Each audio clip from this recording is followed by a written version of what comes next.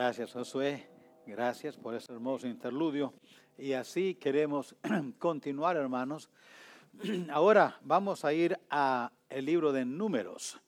Y es allí donde vamos a tener el estudio breve de esta noche sobre el tema que ya tenemos allí frente a nosotros. Entonces, mientras estamos llegando a Números 21 y el verso 4, allí, hermanos, en la lista estén orando por estos hermanos. Algunos ya hemos estado orando por un rato y otros los acabamos de anexar, entre los que están recién anexados. Entonces, el niño Joel Cuellar ya está mejorando, gracias a Dios, sigue recuperándose y esa es una bendición. Y también recordemos a la hermana Marta Carrión. La operación en el oído resultó ser más complicada de lo que parecía, así es que, pero se está recuperando y la hermana está allí luchando, pero saliendo adelante. Sigamos orando, hermanos, por los hermanos que están pasando por esas situaciones difíciles. La hermana María Luisa también, ha habido un poco de complicación más. Oremos por ellos, hermanos, y los hermanos enfermos. ¿Cómo necesitamos recordarles? Porque obviamente, hermanos, hay situaciones difíciles, hay situaciones que uno enfrenta y se siente, ¿qué diré? A veces overtaken, que ya no se puede más. Pero con ayuda de Dios queremos ir adelante. Recordemos los hermanos Ramírez, hermana Mari Ramírez y hermano entonces Luis Senior, en relación a su hijito. Los hermanos también están en una jornada larga en cuanto a esta situación. Así es que no desmayemos, hermanos, en orar por ellos y en pedir a Dios su gracia sobre ellos. Ponga ese boletín en un lugar donde podamos verlo, donde usted pueda verlo, y entonces al verlo recordar las necesidades que hay. En unas son más agudas que otros. Los hermanos mayores de edad que están allí en esa etapa de la vida donde uno lucha más que en otra etapa. Y ahí están entonces los hermano Schuffel. Oren por ellos, hermanos. Los hermanos tienen que hacer una decisión concerniente a su ubicación en cuanto a su vivienda. Los hermanos están batallando bastante y ya ve que cuando uno está pasando por situaciones así, ya es mayor de edad, tiene que pensar a dónde voy a ubicarme al fin, quién me va a cuidar estos últimos días. Y los hermanos están pasando por esta situación. Así es que oremos por ellos, porque no solamente están pasando por la enfermedad del cáncer que el hermano está batallando, pero también con la decisión, nos movemos de aquí, a dónde vamos, qué hacemos, y esas son decisiones difíciles que uno como ya mayor de edad tiene que tomar. Recordemos a los hermanos, la hermana Rabanal, que cuando ya puede está aquí, ahí está ahora, qué bendición. El hermano René Saldaña Senior, de igual manera, oremos por ellos, ya mayores de edad, hermanos, como dije ya, sirvieron al Señor y lo han hecho y lo hacen en lo que pueden. Hermano Mario Moreno, gracias a Dios, no ha habido más complicaciones de las cirugías, qué bendición. Y ahí están los demás, la hermana Socorro Maldonado, la hermana ha estado batallando con el aspecto de su salud. Recordemos allí, hermanos, hermano Alberto, ustedes ya saben la situación. Me brinqué, hermana María Luisa, en estos días se ha estado complicando más. Entonces, oremos por ella. Hermano Benjamín, pues ya está mejorándose. Oremos por él también. Hermano Alberto, batallando con su diabetes. Y Dios le ayude. Hermano Dwayne Gibson, hermano que ha servido al Señor por años, ya en su edad también avanzada, luchando con la enfermedad. Le dio un mini stroke y está entonces batallando con parte de su cuerpo afectado. Y nuestra hermana Elizabeth Contreras, con la edad y luego con las luchas familiares, y luego se cayó y se quebró un brazo.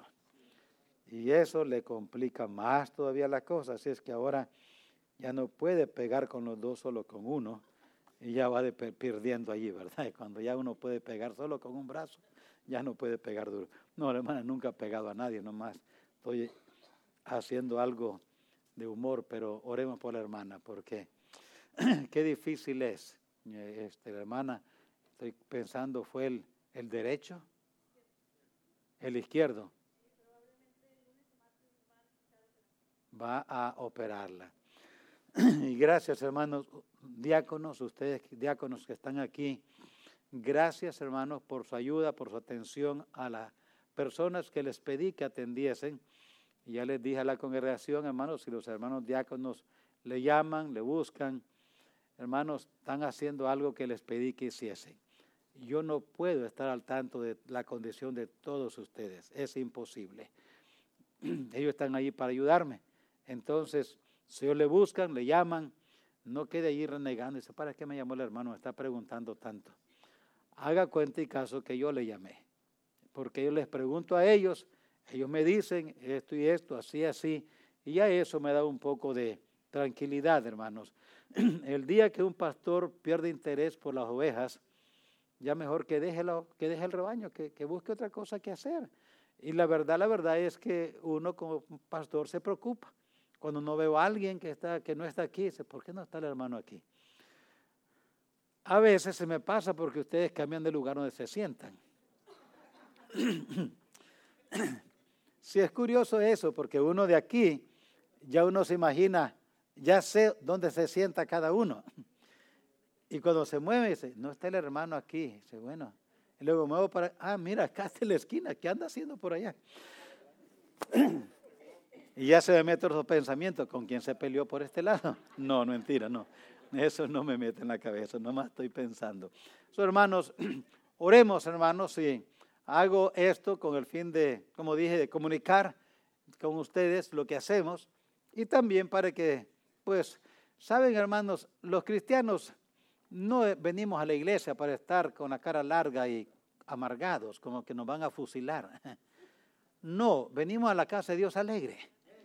Y aunque tengamos cargas, las dejamos a los pies del Señor y venimos. Y no es que estamos pretendiendo. No. Nada más que el Señor dice, echa sobre mí tu carga y yo te sustentaré. Y lo hacemos. ¿Usted cree que el pastor no se desanima? Ni que fuera ángel. Aunque sea de nombre, no es ángel todavía.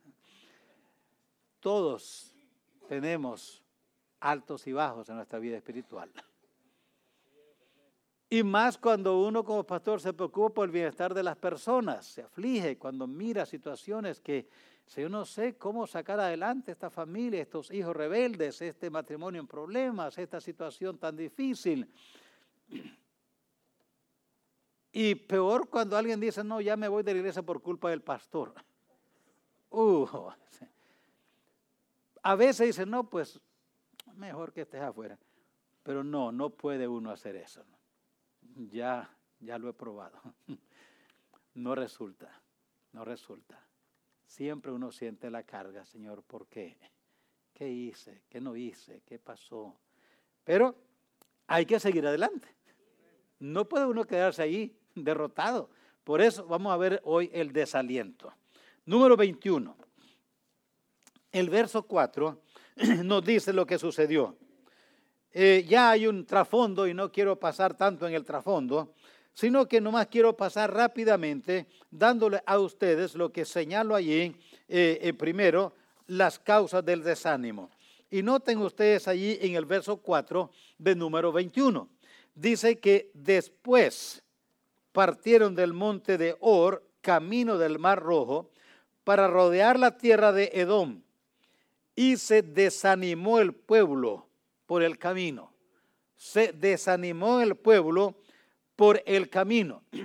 Sí, durante el camino, pero también por lo que les tocaba hacer, por lo que estaban enfrentando. Se desanimaron por lo que estaban enfrentando. Y esta es la primera cosa por la cual nos desanimamos. Nos desanimamos, hermanos, por dificultades en el caminar de la vida. Por dificultades que encontramos en el caminar de la vida.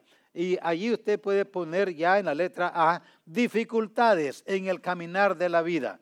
Y allí está, hermanos, ¿por qué le digo que hay dos cositas allí que quiero mencionarle? Su hermano o un familiar no quiso ayudarles. Aquí Edom Edom, hermanos, son los hijos de Esaú, son los descendientes de Esaú. Esaú y Jacob eran hermanos gemelos. Así es que ahora estaban ahí hablando con familiares, primos de tercer, cuarto, quinto, sexto y quién sabe cuánto más, pero eran familiares, venían de la misma raíz. Jacob era el padre de ellos, así es que Isaac era el padre de ellos, así es que ahora estaban esperanzados, estaban con seguridad que les iban a ayudar, que iban a dejarlos pasar por la tierra, que no le iban a mandar a dar la gran vuelta, sino que lo iban a dejar pasar por allí, porque al otro lado ya seguían su camino. Pero ustedes saben lo que sucedió, porque quizás han leído allí el capítulo 20, desde el 14 en adelante, les dijo, no pueden pasar, no van a pasar. Y si pasan, vamos a hacer guerra con ustedes.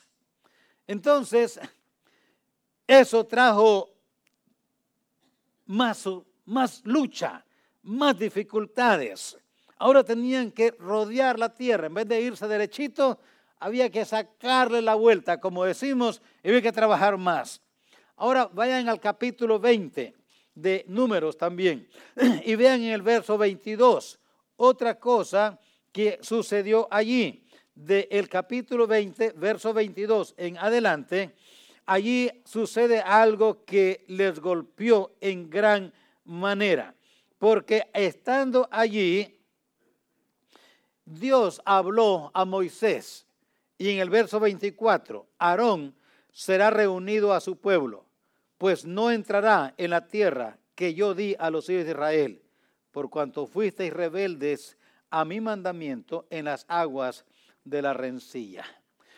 Ahora Aarón había sido el líder espiritual de ellos, era el sumo sacerdote y ahora muere. Así es que su hermano no les da la mano, no les ayuda. El familiar que esperaban no les ayuda. Su líder espiritual se murió, había muerto. Y eso también les trae dificultades. Ahora se encontraban por 30 días, dice allí en el verso 29 del capítulo 20, dice que y viendo toda la congregación que Aarón había muerto, le hicieron duelo por 30 días toda la familia de Israel. Había un duelo emocional, espiritual, había un vacío grande, porque pues el líder máximo espiritual, el sumo sacerdote, había muerto. Además, vean el capítulo 21 y el verso 1. Había habido una confrontación con este rey y en la confrontación varios de los judíos habían sido prisioneros, dice 21:1 de Números. Y dice que por el camino de Atarim peleó contra Israel este rey Arad y tomó de él prisioneros. Así es que había habido más dificultades. Así es que, ¿qué había aquí como dificultades? Dificultades físicas, dificultades emocionales. Había una lucha. Y eso, hermanos, desanima. Vayan ahora a Nehemías capítulo 4. Vamos a ir rapidito. Vayan a Nehemías capítulo 4 y el verso 10. Dice Nehemías 4:10. Y dijo Judá, las fuerzas de los acarreadores se ha debilitado. Y el escombro es mucho. Y no podemos edificar el muro. Estos no eran demócratas, pero así decían.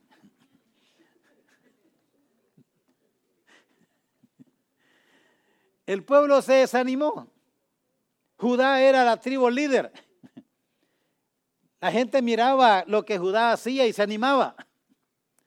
Y el líder, la tribu líder, le dice a Nehemías, no podemos hacer lo que era clave hacer.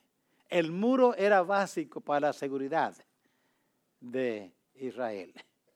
Nehemías estaba determinado, Dios le había dicho que hiciera eso.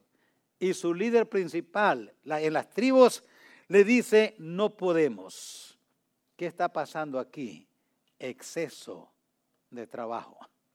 Hay exceso de trabajo. Si usted lee el capítulo 3, que es la experiencia que está antes de esta frase, se repite, esa frase se repite una y otra vez.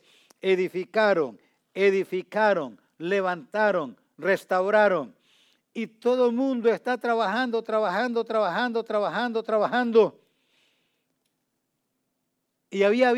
todo el mundo estaba trabajando. Capítulo 3. Capítulo 4, Nehemías le dice, Judá le dice, no podemos, ya no. Vaya al primer libro de Reyes para que veamos algo similar.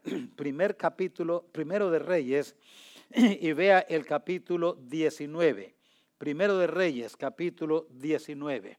Encontramos algo similar. Así como el pueblo en Nehemías había estado trabajando mucho. Y Judá, el líder, dijo, ya no podemos, las fuerzas, ya no hay. Primero de Reyes 19. Encontramos aquí una experiencia en un hombre que admiramos. Elías. Acab dijo a Jezabel, verso 1, dio a Jezabel la nueva de todo lo que Elías había hecho y de cómo había matado a espada a todos los profetas.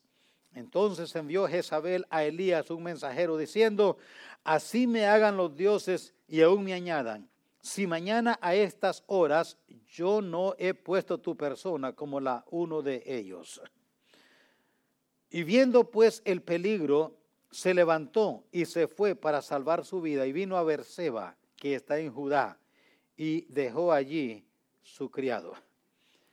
¿Por qué lo dejó? El verso 4 nos dice por qué. Elías venía súper agotado.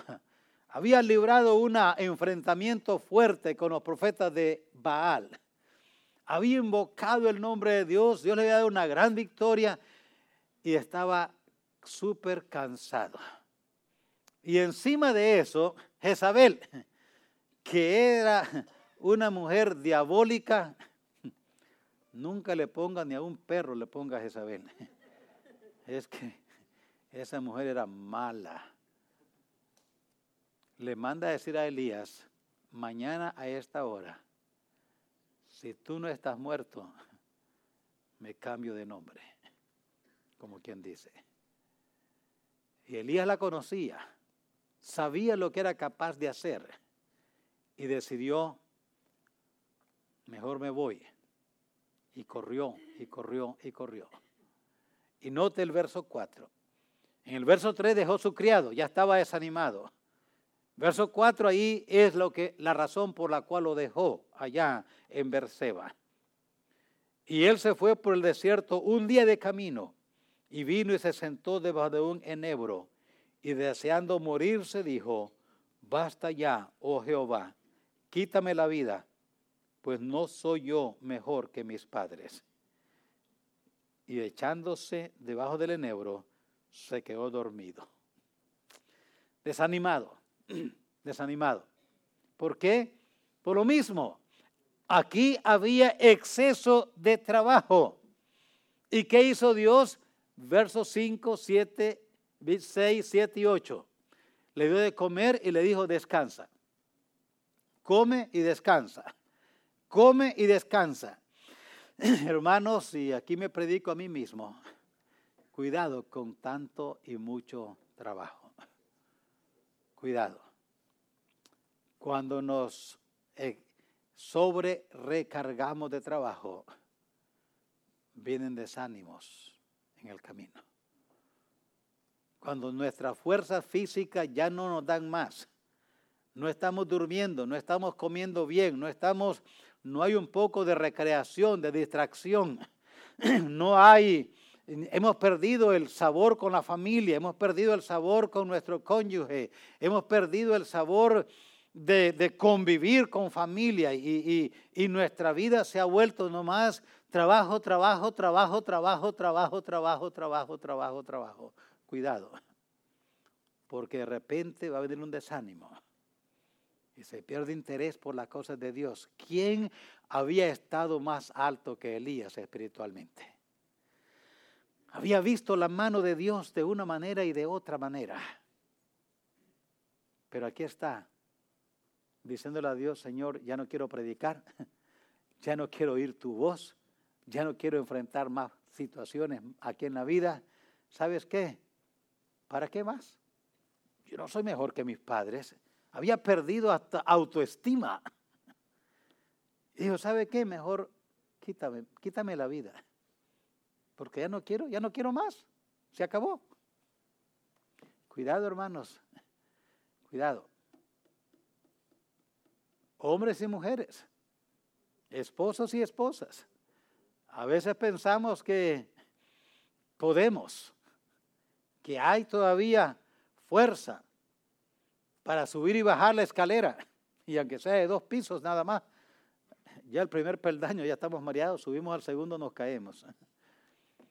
Cuidado, hermanos, varones y damas, cuando estamos muy cansados, busca recreación, apártate, busca qué hacer aparte de el trabajo que hacemos. Hermanos, aunque sea el ministerio, les confieso por experiencia personal, aunque sea el ministerio, nos cansamos. Y lo mismo y tedioso se vuelve más angustioso, más difícil, más pesado. Así es que si tu trabajo se está volviendo tan agitado que no tienes tiempo para convivir con tus hijos, con tu cónyuge, no tienes ya tiempo para gozar de la vida familiar, de la vida con amigos, vienes a la iglesia y vienes como por un deber. De repente ya no tienes el gozo del Señor ahí. Lees la Biblia y es un libro muerto. Oras y parece que las oraciones ni al techo llegan. Dios muestra su mano poderosa como con Elías y se te olvidó lo que Dios ha hecho. Y de repente dice: ya para qué. Ya esto no es, ya no más. Y como decimos, tiramos la toalla. Cuando Dios dice no. Dios sabía lo que Elías no, estaba desanimado. Dijo: no, Elías, duerme, come y duerme. Come y descansa. Hermanos, cuidado, especialmente en nuestro país, donde haya en verdad a veces oportunidades. Donde es verdad que nuestro trabajo puede ser remunerado. No estamos hablando de nuestros países latinos, del río para allá, donde a veces uno trabaja y suda, estudia, le echa todas las ganas y las puertas no se abren. Y aunque trabaje de sol sale a sol se pone, vive coco quebrado, coco comido. No puede ahorrar nada. Pero aquí, ustedes saben que no siempre es así. De repente la ambición nos gana. ¿Y para qué?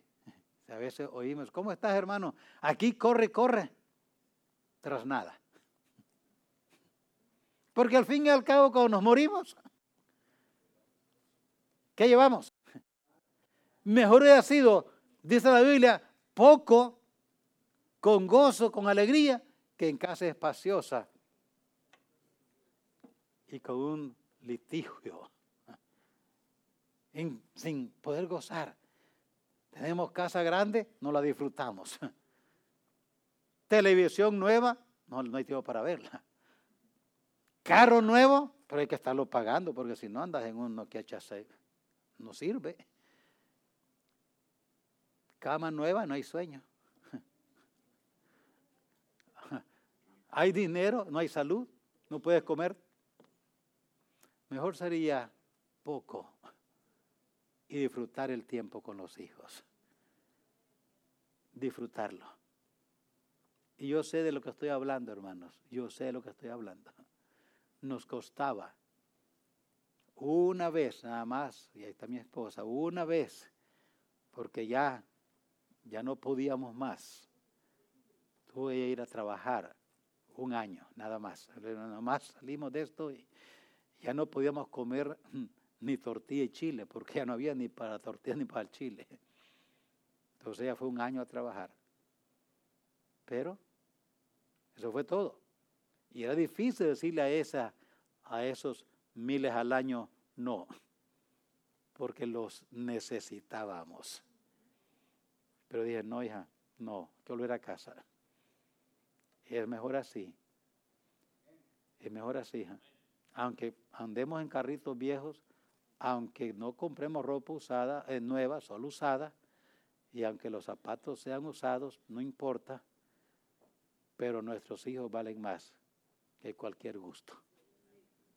Quédate en casa. Además, yo la necesitaba en casa, no podía pastorear con ella en una oficina, en un banco trabajando. Era mejor que ella estuviera en la casa para apoyarme que estar afuera. Y entonces, como algunos de ustedes saben, esa fue nuestra vida.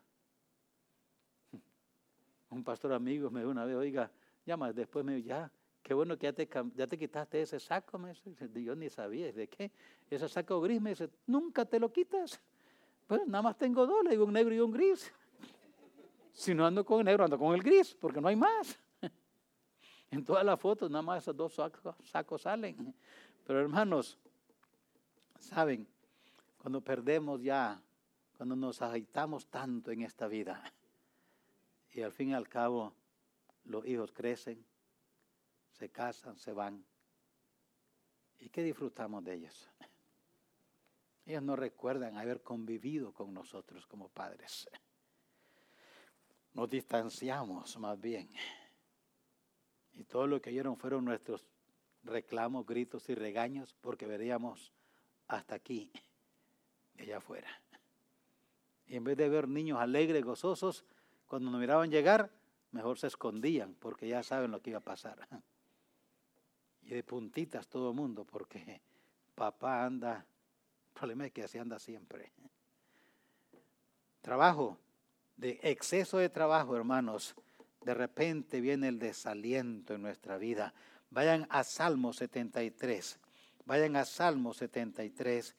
Vean allí el verso 2 y el verso 3 de Salmos 73. El verso 2 dice, en cuanto a mí, casi se deslizaron mis pies. Por poco resbalaron mis pasos. Porque tuve envidia de los arrogantes, viendo la prosperidad de los impíos. Otra razón, envidia por la prosperidad de los malos. ¿Saben, hermanos? Y es tan difícil ver al impío progresar. En todas las áreas es igual. Hablo de mi caso porque es más fácil hablar de mí que del prójimo, aunque me gusta más hablar del prójimo. Es difícil para mí ver pastores que, descuidados con la congregación, no enseñan, andan mal y tienen una congregación llena. Los alaban, los aprecian, los saludan, bueno. Y yo digo, pero Señor, y yo soy tanto bueno y que yo nada, o que no cuento yo, ¿qué pasa? Pues, hermanos, es fácil ver a los impíos. ¿Cómo prospera este hombre? ¿Cómo tiene este? Y de repente nos sentimos como desalentados. Yo estoy trabajando, yo estoy diezmando, yo estoy ofrendando, doy para misiones, vengo a la iglesia, yo leo, yo oro, yo estoy sirviendo a Dios y míralo cómo estoy. Nada me sale bien. Hermano, cuidado con envidiar. No envidiemos la prosperidad de los malos. Porque, hermanos, cuando hacemos eso, como decimos allí, despreciamos a Dios, porque no vemos lo que Él ha hecho por nosotros. Vemos al impío como prospera, a los malos como prosperan, a los que son infieles prosperan, y se nos olvida, por la envidia que tenemos de él, lo que Dios ha hecho por nosotros. Porque hemos quitado la vista de donde debemos de tenerla. Entonces es un desprecio. Además, es admirar el trato del diablo a sus hijos. Es como decir, el diablo trata mejor a sus hijos que Dios a los de él. Mira cómo me tiene a mí y mira cómo está aquel. Envidia. Hermanos, yo sé que es difícil, pero no nos olvidemos, hermanos, no nos olvidemos que Dios nos ama. Voy a darles esto en un ratito más. Le doy el último. Proverbios 13:12. Proverbios 13:12. Note lo que dice allí. Aunque ya hemos visto eso en nuestro estudio, pero no más para referencia, se lo voy a dar porque prediqué un mensaje sobre eso. Proverbios capítulo 13 y el verso 12. La esperanza que se demora es tormento del corazón. La esperanza que se demora, ahí está el último, demora en recibir lo que pedimos y necesitamos. Lo necesitamos, Señor. Solo porque lo necesito, dámelo. Y Dios no lo manda. Dios no suple. Y dice, pero ¿cuándo, Señor? ¿Hasta cuándo? Cuidado. La falta de paciencia, hermano. Falta de paciencia. Queremos que Dios haga ya. Le dijeron, María y Marta le mandaron un mensajero, le dijeron al Señor, tu amigo Lázaro, al que tú amas, está enfermo, pero ven pronto. Y el Señor se quedó hasta el día siguiente. Y al fin llegó.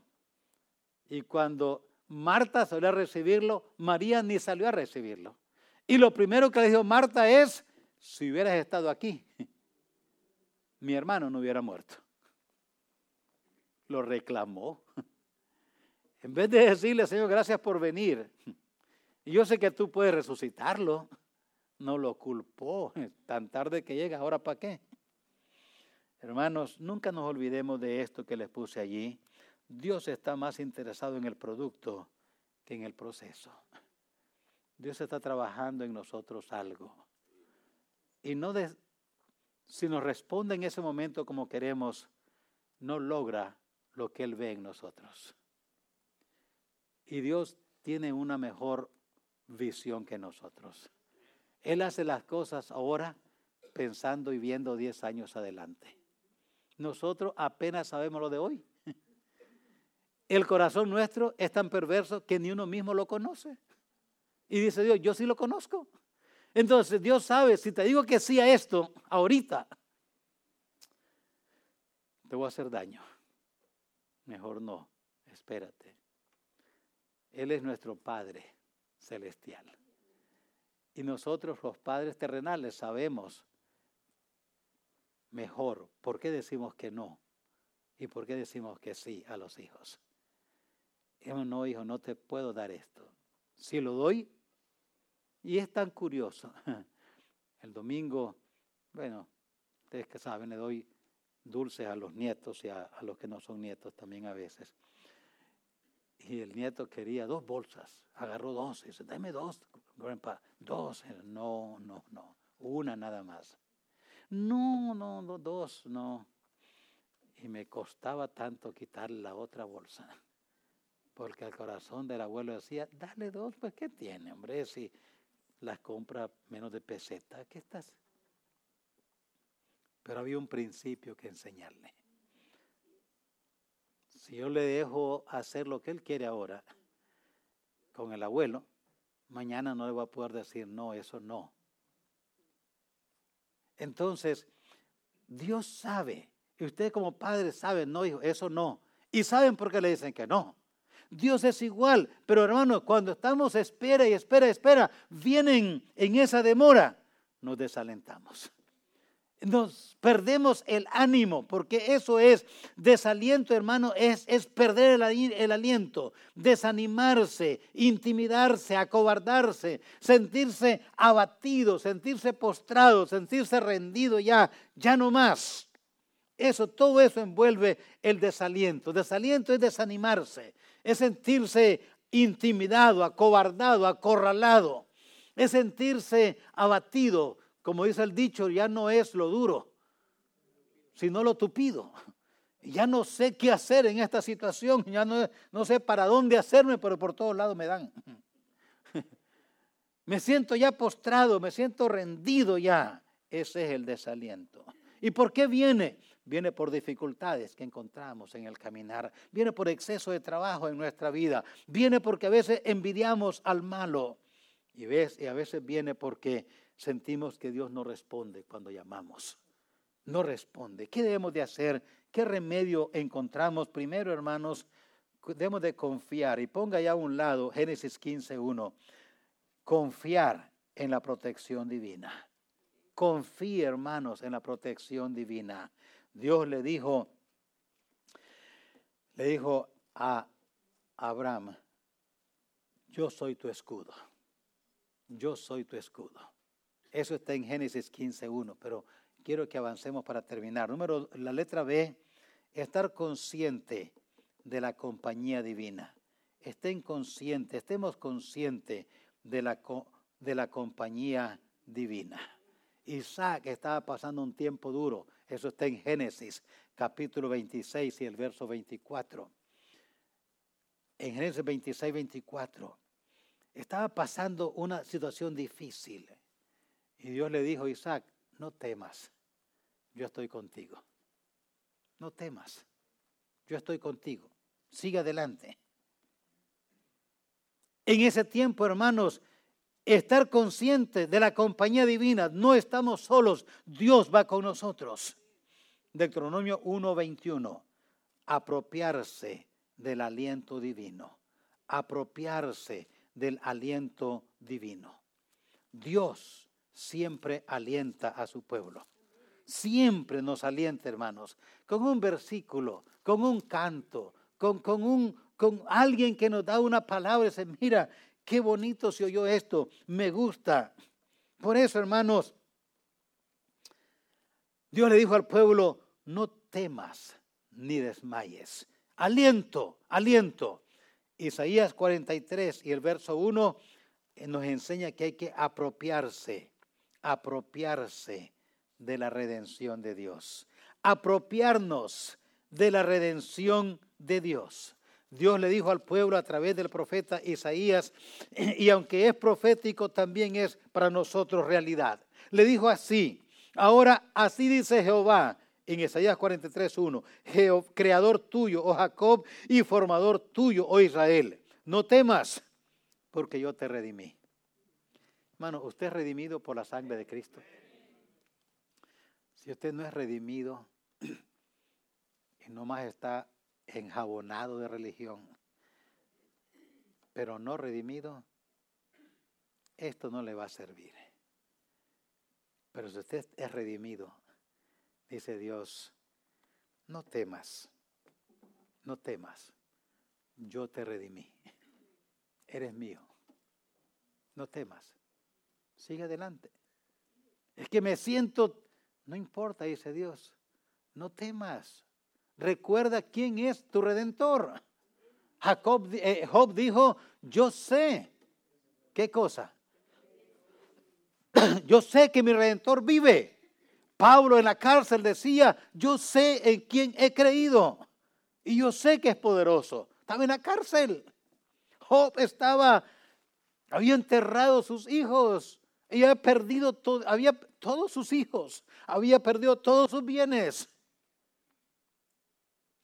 Y su esposa, queriendo buscar salida a esta situación, le dijo, ¿sabes? Sería para parar el sufrimiento que tienes, sería mejor que te mueras, pero maldice a Dios y muérete. Dijo Job, tú no eres necia, vieja. No sé si hacían vieja ya, pero tú no eres necia, amor, tú no eres así. pero has hablado como una de ellas. Pero dijo, y llegaron sus amigos, que para qué amigos, eran enemigos, a acusarlo y acusarlo y acusarlo y acosarlo. Y les dijo, yo sé una cosa, yo sé que mi Redentor vive. Y aunque esta mi carne, aunque sea muerto, yo sé que me levantaré del polvo. Y yo miraré a mi Señor, yo lo miraré. Wow. Ahí es donde hay que pensar en esto que estoy diciendo, hermanos. Redención. Apropiémonos de la redención. Y luego, Lucas 8:50. Apropiémonos de la victoria que Dios nos da. Jairo tenía a su hijita única, 12 años. Estaba a punto de morir. A punto de morir. Se fue a buscar al Señor. Fue para rogarle. Jairo era una persona, era encargado de la sinagoga. Era un hombre que confiaba en Dios. Fue a buscar al Señor. Recuerden, su hija, 12 años, estaba por morir, estaba ya grave de muerte.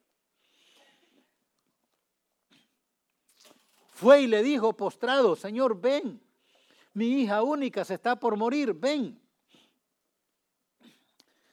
El Señor se queda allí.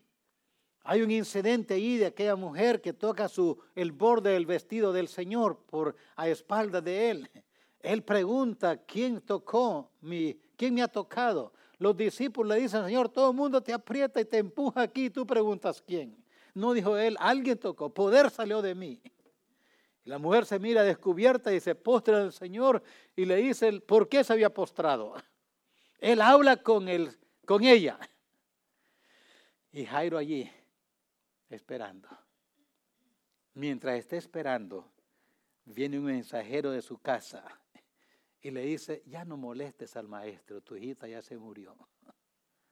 Ya no molestes al maestro.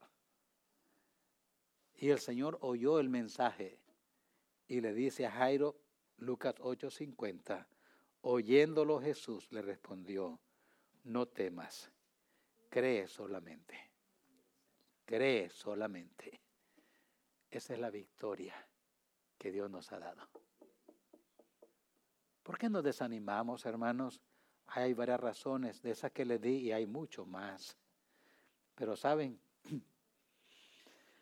No hay excusas para desalentarnos. No hay. Justificadas no hay. Porque en cada una de ellas tenemos la presencia de Dios. Ninguno de nosotros está excepto del desaliento.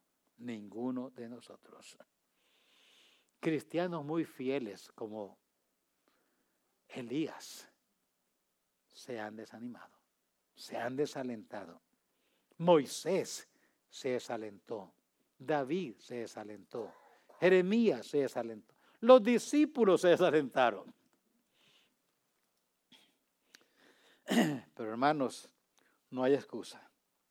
Nosotros, igual que ellos, estamos en una lucha espiritual. Una lucha espiritual. Efesios 6. Estamos en este mundo espiritualmente luchando contra el mismo demonio y sus espíritus. Y no descansan, no pierden chance. Cada oportunidad la aprovechan para sacarle ventaja. Pero recordemos, hermanos, dijo el Señor, en el mundo tendréis aflicción. ¿Pero qué hay que hacer? Confiar. Yo he vencido al mundo. Así es que, hermanos, cuando vengan esas olas encima grandotas, cuando vengan esas nubes de polvo, les conté una vez, estaba predicando ahí rumbo a Matehuala, de Saltillo para adelante, rumbo a Matehuala, en un campamento de jóvenes, y estaba predicando allí, dando la clase, y se vino, es bien flat allí, y se vino una tormenta de polvo que yo estaba aquí, allí estaba la primera fila y ellos no me miraban a mí ni yo a ellos. Nos estábamos ahogando y no habíamos para dónde correr. Eran de adobe las casas y una se cayó, le cayó a un joven encima. Cuando ya pasó todo nos dimos cuenta porque allá estaban gritando, llorando y ahí está enterrado y corriendo ahí. No nos mirábamos más que los dientes blancos cuando reíamos. Wow, nunca había estado una tormenta yo de polvo como esa. No nos mirábamos. Después tuvimos que traer postes, horcones para sostener el techo porque se estaba cayendo. Y el dormitorio que se cayó, dormían afuera los jóvenes porque no habían a dónde dormir. Pusimos unas lonas encima de los autobuses y los carros, los amarramos así y allí dormían porque no había dónde dormir. Lo que aseguramos fue la cocina, porque para cocinar, ¿qué íbamos a comer? Era horrible. Digo esto, hermanos, porque a veces así sentimos. Vienen tormentas sobre nosotros que sentimos, me estoy ahogando. Miro para arriba y no veo, miro a los lados, no veo, miro enfrente, miro para atrás y yo me siento morir. Dice Dios, no te desanimes, yo estoy contigo. Yo nunca te dejaré, nunca te desampararé. Yo te redimí, eres mío, yo sé lo que necesitas. Dice, pero ¿por qué no intervienes, Dios? Es que estoy trabajando en un plan y tú eres mi prenda que voy a examinar, que voy a demostrar, que voy a poner ahí en la vidriera, para que cuando pase la gente te mire y te admiren. Tú eres el que quiero presentar como mi joya especial. Y estoy trabajando en ti. Dios, sácame de este horno porque ya no aguanto. No olvidemos, a Dios le interesa más el producto que el proceso. Y Él dice, no, te voy a dejar aquí un poco más, porque es que me veo y no refleja mi rostro todavía. Está un poco sucio. Voy a seguir limpiando. Y otra vez, te falta un poco más. Y al fin, ahora sí, ya me veo. Es lo que quería. Quería verte para que reflejara mi rostro. Ahora ya lo reflejas. Ahora sí. Por eso el caso de Job, capítulo 42. Cuando Job dijo, yo soy el que hablaba esas barbaridades. Yo hablaba lo que no sabía. Ahora me arrepiento, me pongo la mano en la boca, no hablo más, porque tú eres el que todo lo sabes. Y ahora dice Dios, ahora sí, es lo que yo quería. Vete y ora por tus amigos. Por él. Y Job fue y oró por ellos. Porque Dios les dijo a ellos, la oración y el holocausto de ustedes no lo voy a oír. Pero si Job, mi siervo, ora por ustedes. Y ahora dice que le dio más, los hijos, las hijas de él eran las más hermosas en toda la zona donde él. Y él fue mucho más rico que primero. Y lo único que no le quitó fue su esposa. Creo que era por eso, porque Dios sabía que era una buena esposa. La esposa de Job no era mala, era una buena mujer. Y Dios sabía, por eso se la dejó, porque Job necesitaba una esposa como la que tenía. La rejuveneció, porque de ella le dio todos los demás hijos. No fue de varias por allá, no, de la misma. Y ya había tenido, ¿qué? 10. Y le dio más. Así que tuvo que rejuvenecerla, y a él también. Porque ya después de 10 hijos ya uno está viejo.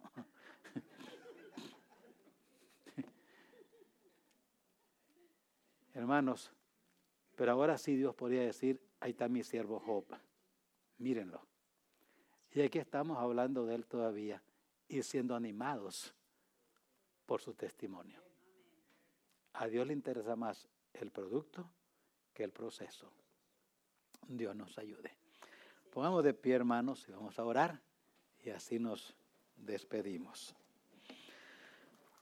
Padre nuestro, le damos gracias porque en medio de tantas dificultades en este mundo, nosotros, tus hijos, no estamos solos. A pesar, Señor, de que el mundo mismo nos persigue. Y usted nos previno diciéndonos, en el mundo tendréis aflicción. Pero confiad, yo he vencido al mundo. Señor, ayúdanos cuando vengan esas tormentas de polvo, cuando vengan esas tormentas que oscurecen nuestro alrededor. Miramos a los lados, miramos hacia arriba y no vemos más que oscuridad. Oh Señor, que en esos momentos tu voz se oiga en nuestra conciencia. Que echemos mano de esas promesas que nos ha dado. Que agarremos tu mano que está allí, nomás que no la vemos, pero por la fe la extendemos y encontramos allí una mano que nos sostiene. Cuando damos ese paso en el vacío, encontramos la poderosa mano suya que nos sostiene de pie.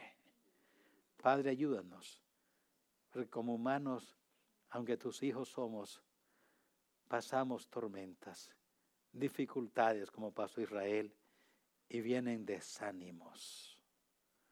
Ayúdanos en ese tiempo a oír tu voz, como le dijo a Abraham, no temas, yo soy tu escudo. Como le dijo a Isaac, no te dejaré, no te desampararé, yo estaré contigo, dijo a Josué también. Así que nosotros en este tiempo, cuando vengan estas dificultades que son muy comunes, podamos mantenernos firmes. No nos bajemos del lugar donde nos tienes.